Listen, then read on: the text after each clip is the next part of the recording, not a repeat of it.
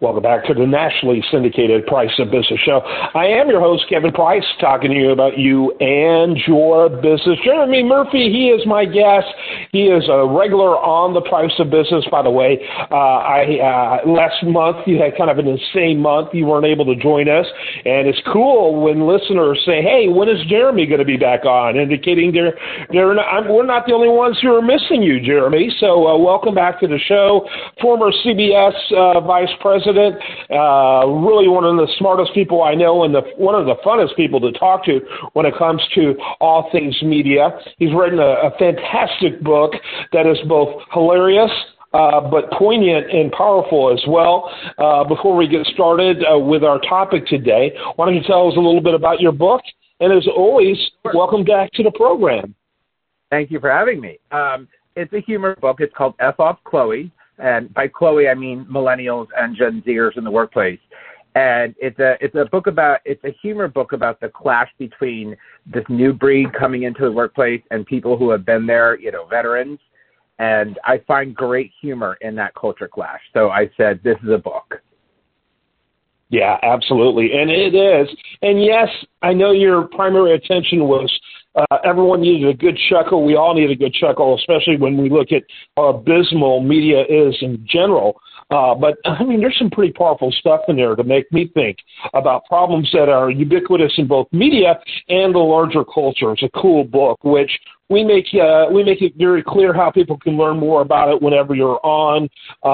People just need to go to priceofbusiness.com, look for your interview there, and it clicks right to a link that includes your information on your book. All right, speaking of ubiquitous media problems, how's that for transition?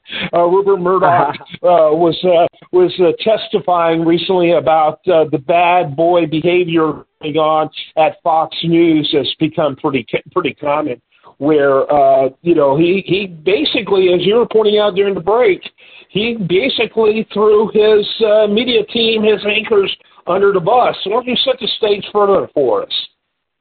Yeah, so Dominion, which made the voting machines that Trump attacked as, fraudulent and switching votes to Biden, they sued News Corp for Fox News basically promoting this theory. And it's been in courts for a bit now. They're doing depositions. And the lawyers from Dominion, through discovery, got lots of texts and emails that show some of their most high-profile anchors knew that this wasn't true, but they were in many different ways promoting the fact that, or not the fact, but suggesting it was. And Rupert he gave a deposition, and he basically confirmed that, which is their whole case. I was shocked that he gave them everything they need. And, this is kind of, this is a killer for a company. They're going to get like $1 billion, if not more. And, that's a lot of cash. I think they're shooting for 5, aren't they? $5 billion is what they're. Yeah, and I'm not sure if they'll get all of that, but they'll be in the billion league, don't you think? I do, and I also think that they're not going to take a settlement. They want this in court. They want as much exposure. They're doing this more to expose Fox than they are for money, I think. Because I don't think they were that hard hit. The vast majority of election people looked at it and said the entire fake news narrative is just that, a narrative and a bad story. And I don't think they were that badly hurt. I think they're more into it for exposure of Fox than they are even for financial, although they'll certainly cry all the way to the bank. Yeah, and what Fox has to worry about is punitive damages, where a jury can basically, for pain and suffering, award them however much money they want to. And, you get this in front of a jury, there's something to worry about. Like, if they got a $5 billion judgment, News Corp could probably swallow that. But, it's no secret the Murdoch children hate Fox News. They're embarrassed by it. The father loves it. It's a cash cow. I mean, it's funded their their trust funds and their retire. I mean, the family has billions and billions of dollars because of Fox News, but the kids don't like it. And when Rupert eventually passes, the question is this worth keeping? Because obviously now it's a liability, and also this is going to be a feeding frenzy. If people see that Fox lost or paid out, this is just starting. Yeah. This goes back to an interesting topic that I keep saying you and I need to have. We need to plan on having it, which is Murdoch World. We talk about Trump World. Well, there's Murdoch World, and it's really very eclectic. You've got incredibly reasonable and prestigious and highly respected publications like the Wall Street Journal in his universe.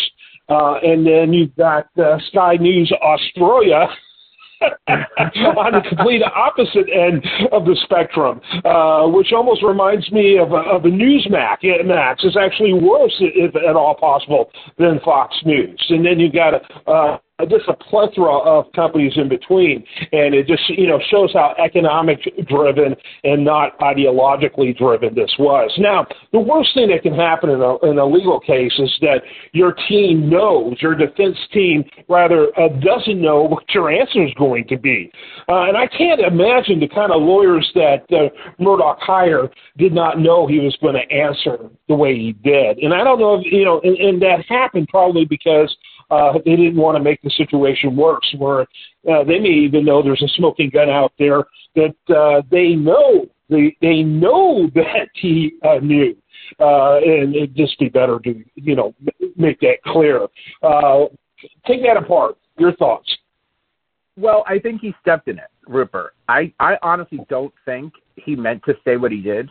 But I think the Dominion people have very, very good lawyers, and they probably trapped him. Or, they didn't give him a way out. He had to answer it. But, that made headlines around the world. And so I think he didn't mean to say I think he was telling the truth, but I don't think he meant to. I think it was just good lawyering that got it out of him. And, Rupert is not the best witness. I keep remembering that commission in the UK when News Corp tabloids were revealed to have been hacking voicemails of celebrities and politicians and royal family members. Yeah. So and they that was very, very serious. They kind of got out of that. But I remember Rupert testifying, and it didn't go over well. Someone tried to throw a pie in his face, and Wendy Murdoch came up and just punched the guy. Yeah. She's a tough lady, I'm telling you. Yeah, and in spite of the fact that it could have been far worse, it did lead to essentially the end of News of the World, if I recall. Didn't it fold immediately after that? Somewhat directly related to all that? He folded, but, they don't do stuff out of goodwill or altruism. There was a tax, there was some kind of benefit to folding that. I don't think he did that just out of remorse.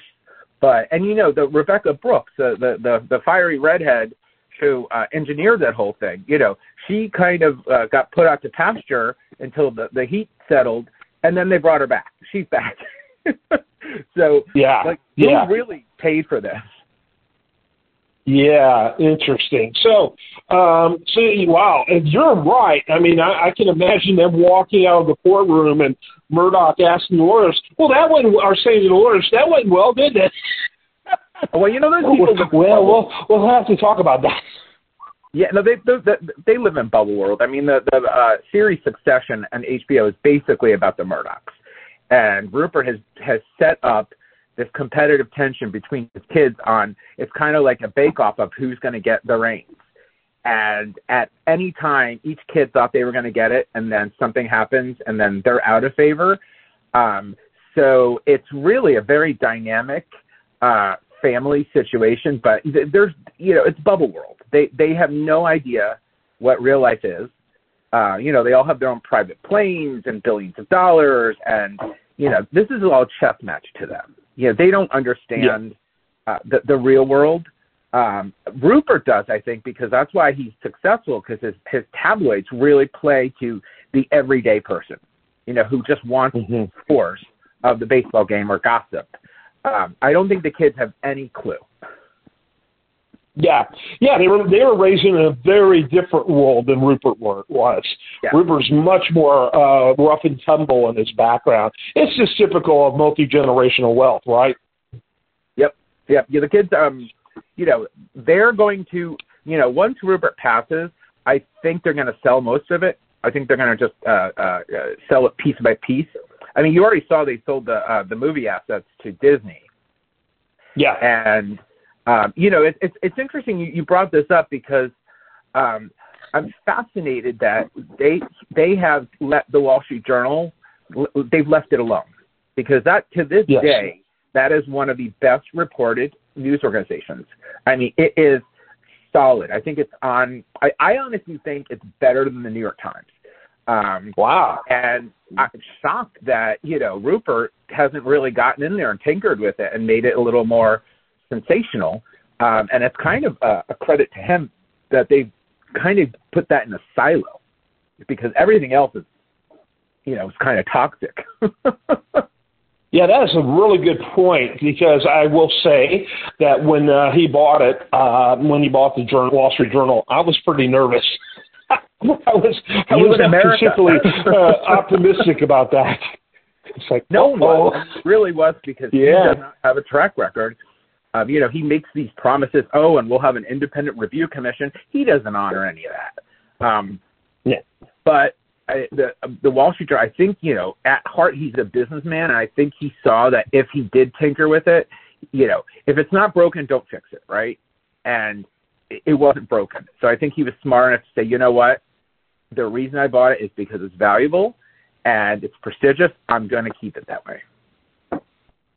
So we'll definitely have a follow-up when we get to see how these end up, adjudicating what kind of penalties are, I'm pretty much sure that they're done. They're going to be fine, and they're going to have to pay something. I mean, he essentially, here's a smoking gun. It's just a question of how much. Exactly. So, what's that? They're going to whip out the checkbook. I mean, Dominion, they're going to get billions. I mean, I think it's just a matter of how many. Yeah. Yeah, it's going to start having suitors from people who never even cared about politics. Oh, wait a minute. You're going to start having Google and all these other tech. Hey, would you be interested in selling? But let's talk real quick, with just a couple of minutes left, talk real quickly about your thoughts about what happens to these journalists, these anchors at Fox as a result of this. I mean, to me, I can see repercussions from them wanting to leave, to find another network, to credibility problems across the board. I don't know. I mean, your thoughts? I think they have the stink on them. That they're not going to get another national platform unless it's a Newsmax or OAN. Judge Jeanine Pirro she's obnoxious. I loved it when Saturday Night Live spoofed her. They just were so, like Maria Bartiromo. I don't know what happened to her. I mean, I remember when she was on CNBC, and they used to call her the Money Honey, because she was so, like, she was, captivating and fun and objective, and it's almost they drank the Kool-Aid, and they're not objective, and I just don't know where they're going to land. There's really not a big market for them, especially if they are, if they're cited in something like this. No news organization is going to want to touch somebody who, because of their actions, their parent company had to pay billions of dollars. Yeah, that's not something you come back from. Yeah, I think you're probably right. With where everyone who was still credible has already left. Shepard Smith, Chris Wallace, those guys have already, they bailed out of that ship long before now, with mixed results. But still, they'll probably have a sense of relief to be out of that place. And all these people I'm talking about, with the exception of Megyn Kelly, who was also kind of weird, but not as weird as some of the remaining ones. But the Chris Wallaces, again, Shepard Smith, those people left as gadflies at Fox. They were disgusted with them because of how friggin' normal they were. But hey, you guys are too normal. Can you move on? I mean, let's not cry for these people. They're very well paid. I mean, oh yeah, that's kind of like the holy grail for conservative pundits and journalists and politicians, that a show or a gig on Fox News is very, very lucrative. They're making millions of dollars. So, Hannity can go cry in a big bag of money. Yeah, it must be nice. All right, did you give your website? You have a website. Did I hear that? Yeah, it's jeremymurphy.com. JeremyMurphy.com. By the way, he is a PR specialist extraordinaire, which should be a surprise to absolutely no one from hearing this interview. Jeremy, always love having you on. Can't wait your next visit. Yes, absolutely. Can't wait. I'm Kevin Price. This is The Price of Business. Stay tuned for more.